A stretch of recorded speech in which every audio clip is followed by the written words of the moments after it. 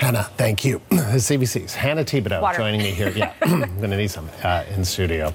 We also have some brand new tape of Jody Wilson-Raybould that Hannah was referring to. The host of The National, Rosemary Barton, spoke to her a short time ago on Parliament Hill. She asked the former Justice Minister about why she believes she was shuffled out of the Justice portfolio in January. Here's how that conversation unfolded. At your testimony, you said that you believe you were shuffled because of the SNC affair. In your documents that you provided last Friday, you said that you asked the Prime Minister if that was the reason you were shuffled. Yeah. He told you no, and you chose to believe him. So which version should I believe? I don't know how those versions are inconsistent. Well, one says that it was because you were shuffled because of SNC, and one is that that's not what you felt, that you decided to believe the Prime Minister. So when did you I asked,